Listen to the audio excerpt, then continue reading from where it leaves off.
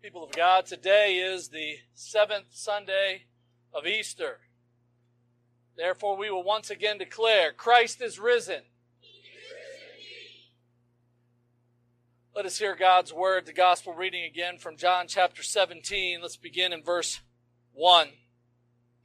Jesus spoke these words, lifted up his eyes to heaven and said, Father, the hour is come. Glorify your Son, that your Son also may glorify you, as you have given him authority over all flesh, that he should give eternal life to as many as you have given him. And this eternal life, that they may know you, the only true God, Jesus Christ, whom you have sent. I have glorified you on the earth. I have finished the work you have given me to do. And now, O Father, glorify me together with yourself, with the glory which I had with you before the world was. I have manifested your name to the men whom you have given me out of the world. They were yours. You gave them to me, and they have kept your word. Now they have known that all things which you have given me are from you. For I have given to them the words which you have given me, and they received them. And they have known surely that I came forth from you, and they have believed that you sent me. I pray for them. I do not pray for the world, but for those whom you have given me, for they are yours. And all mine are yours, and yours are mine, and I am glorified in them. Now I am no longer in the world, but these are in the world. And I come to you, Holy Father. Keep through your name those whom you have given me, that they may be one as we are. Let us pray. We do give you praise and thanks, Lord God of heaven and earth, that you have given us your Son, so that he might live and die and rise again, and then ascend to your presence to be seated at your right hand. Help us to realize the glory of your works in and through your Son, Jesus, our Savior, and help us to honor him with our lives. Grant us understanding of your holy word. We ask this for Jesus' sake, who reigns with you and the Holy Spirit forever and ever.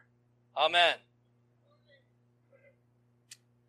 I don't know if you heard, but this past Thursday, May 18th, some things happened in the world. The governor of Montana signed a ban on the app TikTok into law. That's of note. The UN agency told us that global warming will briefly cross a dangerous threshold. The Turkish Prime Minister told the world that Russia and Ukraine have extended a deal to ship grain through the Black Sea. Again on Thursday, Texas lawmakers approved a bill seeking to ban gender-affirming care for transgender youth. We can even look back in history for this past Thursday, May 18th, and see some things, perhaps some of significance. In 2012, Facebook had its initial public offering and raised $16 billion. By the way, today, Facebook's net worth is estimated, or Meta or whatever it is, to be $630 billion. In 1980, there was an eruption on Mount St. Helens. In 1860, Abraham Lincoln became the Republican nominee for president. Again, on May 18th, back in history, we can see that in 1804, the French Senate proclaimed Napoleon Bonaparte emperor. We can go back a little further and look at 1642 and see that the French-Canadian city of Montreal was founded. We can go back just a little further to 1281, where after 100 years of Christians leading the city of Acre, that Muslim forces besieged the city. Now this city is in Israel. And on this day, after 30 days of taking that city siege, enslaved and massacred 60,000 Christians. Now, I only bring all of these things up in history to say, we got up on Thursday morning and we went about our business. But if you didn't recognize it, Thursday was 40 days after the day of Christ's resurrection, Easter Sunday. And at 40 days, that is the day of our Lord's ascension to the right hand of the Father. So about 2,000 years ago, 40 days after he rose from the dead, Christ ascended to the right hand of the Father, from which he rules everything. Whether it's a volcano erupting, a man being called emperor, a city being sieged, a presidential nominee being appointed, he reigns over them all. We need to understand that today, Ascension Sunday, maybe next year we'll have a service, I don't know, on the Thursday evening. But I want us to come to recognize that today the church thinks back and recognizes that Jesus Christ wasn't just a Savior for our sins, and it's warm and fuzzy, and now we feel better about ourselves because we don't have to look to be thrown into hell, but he is also our King. And he is the King over all of the earth and over all things that happen on this earth. We know that from his resurrection all the way to his ascension, that Jesus appears to more than 500 of his followers. We see that in 1 Corinthians 15. Jesus takes these days to reveal himself, to comfort his disciples by proclaiming peace, John 20, to restore those who had lost faith in trusting and following Jesus. We see that in John 21. We see that Jesus took time in those 40 days to teach his disciples, Luke 24, and he eats with them again in John 21. Jesus prepares his disciples for his returning to God the Father. Jesus prepares the disciples for the work that they have been tasked with, and that is to disciple the nations. This past Thursday was in fact 40 days from Easter, the day that Christ was resurrected. I know you're thinking you're repeating yourself. I'm doing this on purpose. Do we understand this? That our Savior ascended to the presence of God and was placed at the right hand of the Father, and all authority is his? Do we live like that? That he is truly King?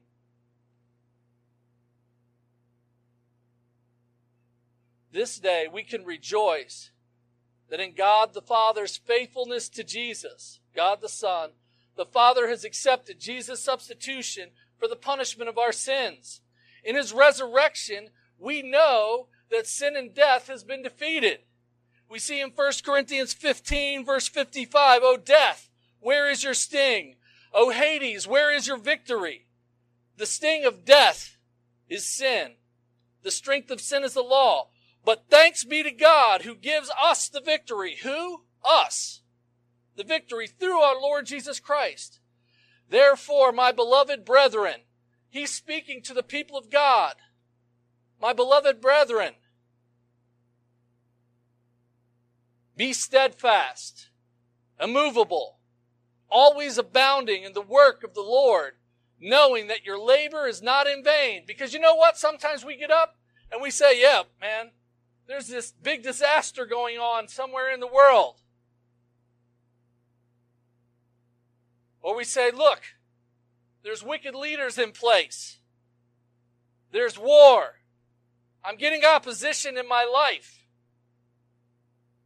But we, because of the work of our Lord and Savior Jesus Christ, should be steadfast, immovable, and always abounding in the work of the Lord, because this work is not in vain. Unfortunately, The day of Ascension is typically overlooked. For many Christians and churches, Thursday was just another day in their week. Many have put their thoughts of the Easter season to the side. But this season, the Ascension, is the culmination of the work of Jesus Christ and His empowering of His people, the church, to complete our assigned work of bringing glory to His name so that the nations will be discipled. The Ascension is too often neglected. Jesus' placement at the right hand of God the Father establishes Jesus' claim of authority over heaven and earth. God the Father begins vindicating Jesus as King over all creation on the day of Ascension. Now, normally we don't think in these terms. But there's a wonderful little book on Revelation that's called The Vindication of Jesus Christ. You see, when Jesus comes into His place of authority at the right hand of the Father, it is the beginning of His vindication, that He is who He said He was, that He has the authority that He says He has. And at the close of the Old Covenant, all of the words that Jesus spoke in judgment and His calls of repentance, and if you don't repent, when Jerusalem and the temple are destroyed, and the false high priest is killed and put aside, all of those things are the vindication of Jesus Christ. We need to recognize that Christ ascending to the right hand of the Father has always been God's plan. God at creation gave a dominion mandate to Adam. He was to rule over the earth. And we know that Adam fell, and he wasn't able to complete that task. Adam sinned and brought all of mankind into sin. Adam in his cursed state could not sit on the throne. Jesus comes as a man, the new Adam, and is worthy to sit on the throne prepared to Him. Jesus coming to earth, His atoning death, His resurrection, and His ascension establishes the new humanity. We see in 2 Corinthians chapter 5, beginning in verse 17, therefore, if anyone is in Christ, he is a new creation. Old things have passed away. Behold, all things have become new. God had determined to place His Son on the throne over heaven and earth. It's interesting. The first place that we see the word Christ, Messiah, Anointed One, is in Hannah's song of praise for the Lord giving her a son, Samuel, who, by the way, is going to anoint David as king from the line of Judah, where Jesus will eventually descend from. We see in 1 Samuel chapter 2, verse 10, the adversaries of Yahweh shall be broken into pieces. From heaven He will thunder against them. Yahweh will judge the ends of the earth. He will give strength to His king and exalt the horn of His anointed. There's that word, anointed, Messiah, the Christ. We see in Psalm 2, beginning in verse 4, after we hear the portion where the nations are raging and they're conspiring against God and they're trying to come against God and His Son, His anointed one. And it says this, He who sits in the heavens, that's God the Father, shall laugh. The Lord shall hold them in derision. Then He shall speak to them in His wrath, those who are standing opposed to Him, and distress them in His deep displeasure. He says this, and this is God the Father speaking, yet I have set my king on my holy hill of Zion. I will declare the decree. And now here we see the Son speaking. Yahweh has said to me, you are my son. Today I have begotten you. Ask of me, and I will give you what? The nations as your inheritance, and the ends of the earth for your possession. So part of Jesus' great commission to us, which we'll talk more about next week on the day of Pentecost, but part of what He has done is this authority has been given to Him. He ascends to the right hand. He then sends us the Spirit to carry out the task. We operate under the authority, empowered by the Spirit, but under the authority of King Jesus. And God himself, in the early days of the kingdom of Israel, under the psalmist's hands, speaks this truth to us. We also see later on another place in Scripture in Daniel chapter 7 where we can see again the intent for God to send his Son and for him to ascend into the heavens and to be placed in this place of authority. Daniel has a vision. In Daniel chapter 7, beginning in verse 13, I was watching in the night visions, and behold, one like the Son of Man coming with the clouds of heaven. He came to the Ancient of Days, and they brought him near before him. And then to him was given what? Dominion, glory, and a kingdom. For what purpose? That all peoples, nations, and languages should serve him. His dominion is an everlasting dominion, which shall not pass away. And his kingdom, the one which shall not be destroyed. You know, when Jesus came, he knew that he would ascend to the Father. We see in John chapter 6, where Jesus says, what then if you should see the Son of Man ascend where he was before? So we know from Philippians 2, what did he do? He came from heaven, submitted himself, and came down as a man for us. We also see in John chapter 7, again, Jesus says this, I know him, for I am with him, and he sent me. In John 7, we see that Jesus says this, I shall be with you a little while longer, and then I go to him who sent me. He knew that he had his time here, that he was going to die on the cross for our sins, and that in representation of all the authority that he had in his perfection and the work he did, he would ascend to the right hand of the Father, and all authority would be given to him. We see in John 14 even, I am going away and coming back to you. If you love me, you would rejoice, because I said I am going to the Father, for my Father is greater than I. Why would we rejoice when he goes to the Father? Because he is enthroned with all power and authority. All this mess, all the struggles, all the things that are going on in the world should not cause you to fret. We should rejoice because he is king. We then see during those 40 days after the resurrection, Jesus telling his disciples that the Spirit would come after he goes to the Father. This reminds them of the words that Jesus spoke to the disciples in John 14, that he would give them the Spirit, and this would be after he leaves. Jesus, once on his throne, will send the Holy Spirit to give us power to complete the task of discipling the nations. When we consider our epistle reading today from Acts chapter 1, we hear this. Now when he, that's Jesus, had spoken these things while they watched, he was taken up, and a cloud received them out of their sight. And while they looked steadfastly toward the heaven as he went up, behold, two men stood by them in white apparel, who said, Men of Galilee, why do you stand gazing up into heaven? This same Jesus, who was taken up from you into heaven, will so come in like manner as you saw him go into heaven. You know, this text causes us, again, to remember that text in Daniel 7, where he is received up through the clouds into heaven.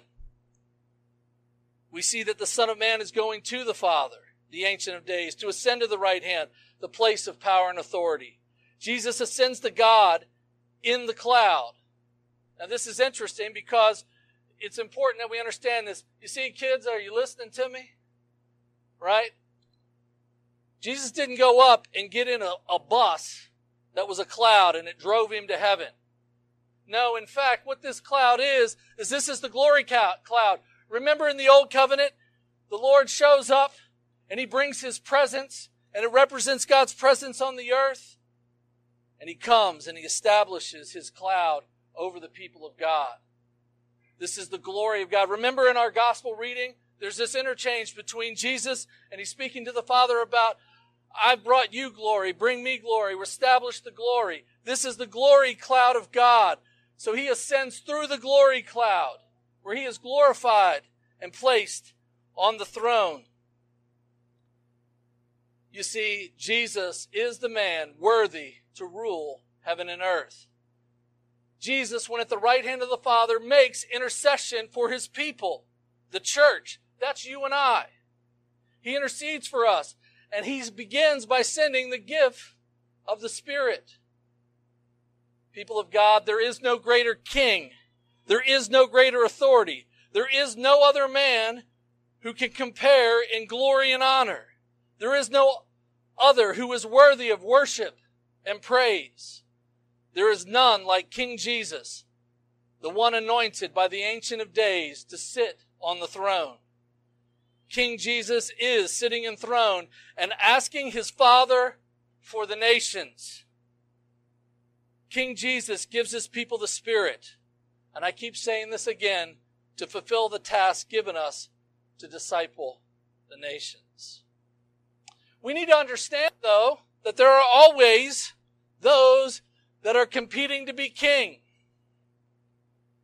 Just as Psalm 2 tells us, there are competing kings to the one true king, men and women who take counsel together against God and his anointed. People conspire to rename and redefine God's creation, attempting to usurp and break the bonds set by Jesus, who was anointed to be king. What brought fear to Pilate? Remember, Pilate is Caesar's representative. He's the emperor of the kingdom. But what brought fear to Pilate during Jesus' trial? It was that Jesus was the king from heaven. And like so many, Pilate eventually disregarded his fear. He did not kiss the Son. Pilate not only did not trust God and his Son, but Pilate joined his archenemy Herod in his opposition to Jesus. We see in Luke 23 that it says after Pilate goes ahead and says, okay, we're going to go ahead and put him to death, it says that Pilate and Herod became friends, and they have been competitors for the authority of this area. People all over the world desire to set themselves up as false kings. Psalm 2 reminds us that those who rebel do so knowing they are bound to the submission of God. Frequently, you and I look about the world and shake our heads at the state of the world and all of those who are raging. We see all those people who did not live submitting to the king. Grievously, we too, even as the people of God, do not live our lives in submission to the king. We want to cling to the promises of Deuteronomy 5 that God shows mercy to thousands of generations who love God and keep his commandments. But this command is associated with the promise that we are to have no other gods before the triune God. We are to have no other king.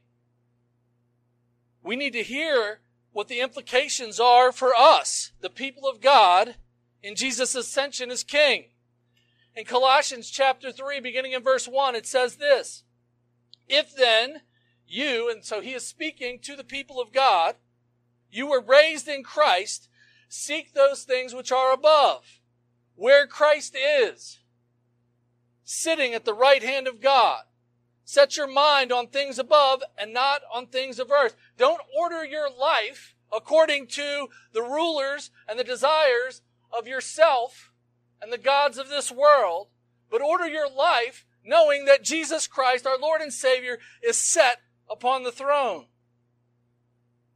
For you died, and your life is hidden in Christ with God. When Christ, who is our life, appears, then you also will appear with him in glory. You know, this passage here begs us to remember what it says in Romans 6, beginning in verse 3. Or do you not know that as many of us were baptized into Christ Jesus, were baptized into his death? Therefore, we were buried with him through baptism into death, And just as Christ was raised from the dead by the glory of the Father, even so we should walk in newness of life. We, the people of God, have been raised in Christ the King, who is seated at the right hand of God. We must live in the newness of life that God has given all of us. People of God, you carry the sign and the seal of the name of the triune God. If you've been baptized, you carry the name of God. Right now, I'm going to do as one pastor says, grab you by your baptism and say, you are the people of God. Live knowing that your life is set before the King.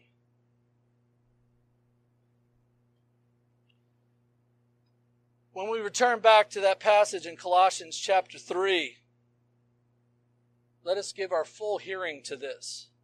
Verse 5. Therefore, put to death your members which are on earth: fornication, uncleanness, passion, evil desire, and covetousness, which is idolatry. Because of these things, the wrath of God is coming upon the sons of disobedience, in which you yourselves once walked when you lived with them or lived in them. People of God, we have to stop living impure lives. The newness of life that God the Father has provided through the Son, King Jesus, by the power of the gift of the Spirit, empowers us to mortify or to put to death our sin. We are to deprive our sin those things which add strength to our sins. The sexual sin spoken of here includes any unsanctified sex act, whether it be adultery, sex outside of marriage, homosexuality, lesbianism, incest, or any other perversion that the world can come up with. We cannot serve King Jesus if we allow these sins to live in our lives. Mortify this sin. Kill it. Deprive these sins of the things that make these sins grow. When a weed comes up, pull it. And if I can be honest just for a second, when I say deprive it of the things that make it grow, if we're honest, we know what that is. In our lives, those things we do, it's just a little compromise. It's not quite this little thing. That's not the big sin. It's just watching that little reel. It's not porn, it's just that little reel. Or it might be, I'm just giving in just a little bit right here, but it's okay. It's not a big sin. It's not a big sin. No. Take those things, those places. Don't go to that place. Don't hang out with those people.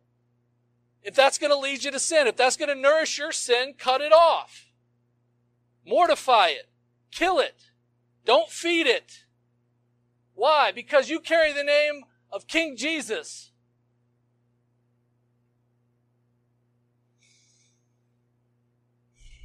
Pull up the weeds when they pop up.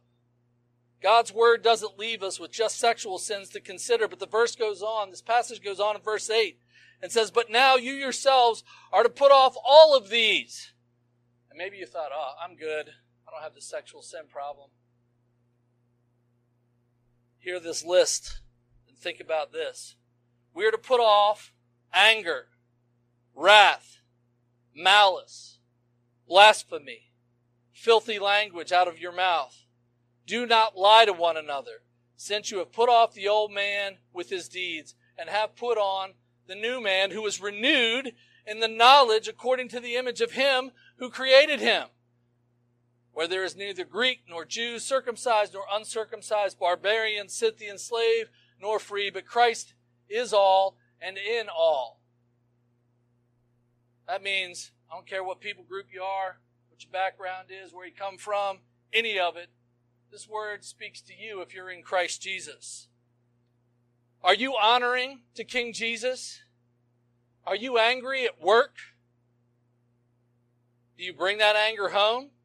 Are you impatient with your spouse? Do you carry that wrath to your wife or to your husband? Do you bring wrath and anger to your children?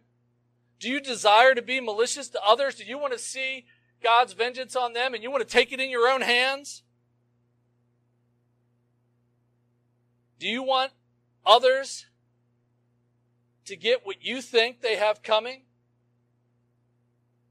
Do you blaspheme? And listen, blasphemy, this is what you do when you live your life in a way that is empty of actually carrying God's name as king, and you live in a way that causes others to blaspheme and hate God. Do you bring glory to God in your speech, or do you seek the approval of other kings? Are you being deceitful? Are you being deliberate in speaking falsehoods? Now, adults, I can say that to you. And you know what I'm talking about. Children, do not lie to your parents. Do not lie to one another. It's not pleasing to God. The good news is that Jesus did die for you, the people of God. Jesus was resurrected for you, the people of God. And yes, Jesus ascended in the great and glorious manner to the right hand of the Ancient of Days for you. When he ascended, God the Father and God the Son sent the Spirit so we could put off the old man. King Jesus, by the regeneration of the Spirit, empowers us to put on the new man, who is renewed in the knowledge to be conformed to his image. As a Christian, we are made righteousness for Jesus' sake. God calls us to remember to bring glory to him by killing our sin. We must confess our sin. We must not nourish our sin. We must submit to King Jesus and be conformed to his image. People of God, allegiance to King Jesus is required. There is no neutrality. There is no space in all of heaven and all of earth. No place, no thought, no idea, or any way of life that is not under King Jesus' jurisdiction. Despite the efforts of men from all ages and every kingdom and every country and every people and tribe, every person must hear the words of Psalm 2, verse 12. Kiss the Son. Put your trust in him. Why? Because God also has highly exalted him and given him a name which is above every name, that at the name of Jesus every knee should bow, of those in heaven and of those on earth and of those under the earth, and that every tongue should confess that Jesus Christ is Lord, to the glory of the Father. Let us pray. Our Father, we thank you for the joy of the resurrection. We thank you that our Lord is seated at your right hand and that all things are under his government and his authority. Give us grace, therefore, to take hold of our lives in light of his ascension, to trust him, to mortify our sin, and to rest in the comfort that what he has begun in us, he will complete. Let us be strengthened that we are his, and he loves us far more than we are capable of loving one another. How great you are, O Lord! How marvelous is your providential care and government! We thank you for the joy of this day, the day we remember that Jesus is King over heaven and earth. Amen.